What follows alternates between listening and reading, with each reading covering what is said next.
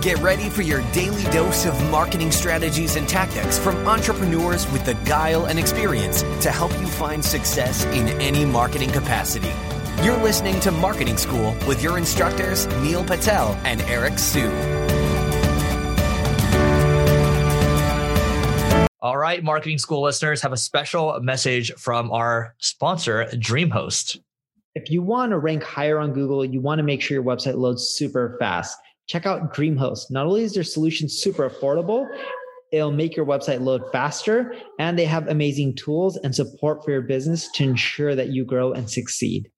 Welcome to another episode of Marketing School. I'm Eric Siu. And I'm Neil Patel. And today we're going to talk about how to get away from the paid advertising crack pipe. So first and foremost, Neil, what do we mean when we say the paid advertising crack pipe?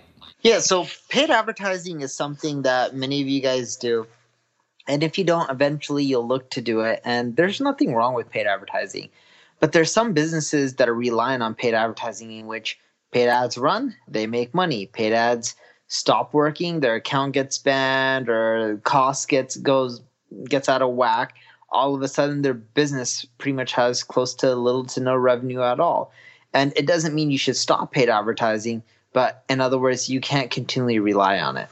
Yeah. So the trouble is, in the last episode, there's a report that I look forward to every year, and I think Neil looks forward to every single year too, the Mary Meeker Internet Trends Report. And, the 2019 report, it's the same trend over and over. Like, Google and Facebook, these are the top two dogs. And sure, you have Amazon, Twitter, you have Pinterest, and, these are, kind of up and coming ad platforms. But nothing has changed in terms of the fact that the costs per click are going to continue to increase, which means, your cost of acquiring a customer will continue to increase, right? So much so to the point where, the people that are optimizing for a ratio, let's say a customer is worth $10,000 to Neil and he wants to pay, let's say $3,000 to acquire a customer. So that's almost like a 3-to-1 ratio, like a lifetime value of a customer, to, the cost of acquiring a customer. So that's 3-to-1, right? The problem with these ratios that people are optimizing for is it's continuing to start to even out, right? And almost to the point where it becomes too expensive. So the question is, how do you diversify?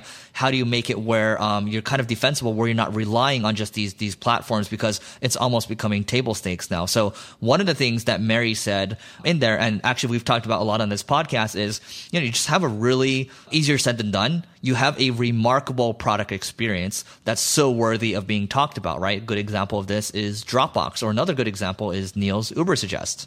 Yeah, and look, if you're stuck on paid advertising, the first thing I would recommend you to do is, Google's a big one. You already know what keywords are driving you revenue.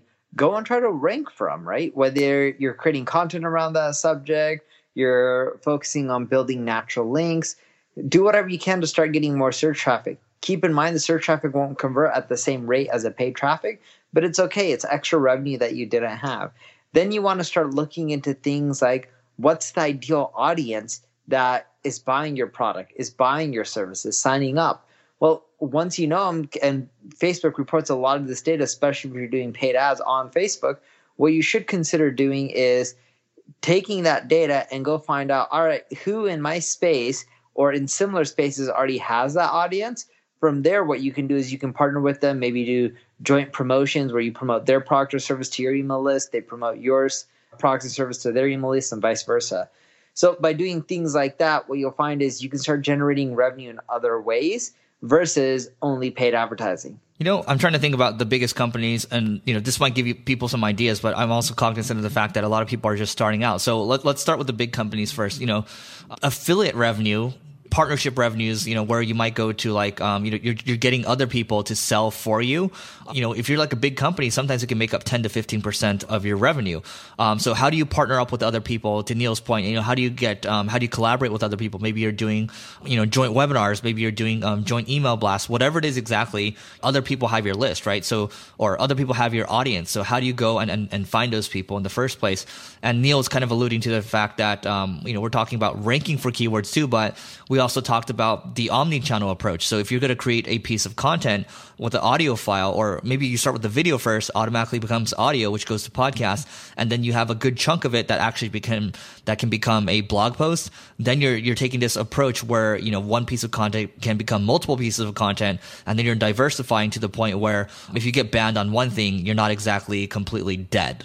Yeah, and the omni-channel approach is really important. And again, as Eric and I are saying, is you're not necessarily going to be able to get away from paid advertising. And if you're not using paid advertising, you'll notice that you'll get more and more reliant on it. But you just got to diversify your traffic channel approach. Overstock, for example, is a great example. They do a ton of paid advertising. What most people don't talk about is Overstock generates a large portion of the revenue from emailing their existing customer base and continually getting them back and purchasing more and more over time.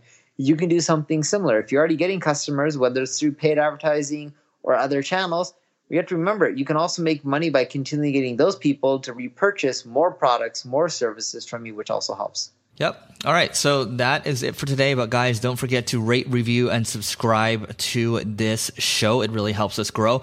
And by the way, we are taking applications now for our live intensive. These are 1-day intensive events. So if you're looking to grow your business and meet amazing people, marketingschool.io/live. That's LIVE. Check that out for the application, and we will see you tomorrow. This session of Marketing School has come to a close. Be sure to subscribe for more daily marketing strategies and tactics to help you find the success you've always dreamed of. And don't forget to rate and review so we can continue to bring you the best daily content possible. We'll see you in class tomorrow, right here on Marketing School.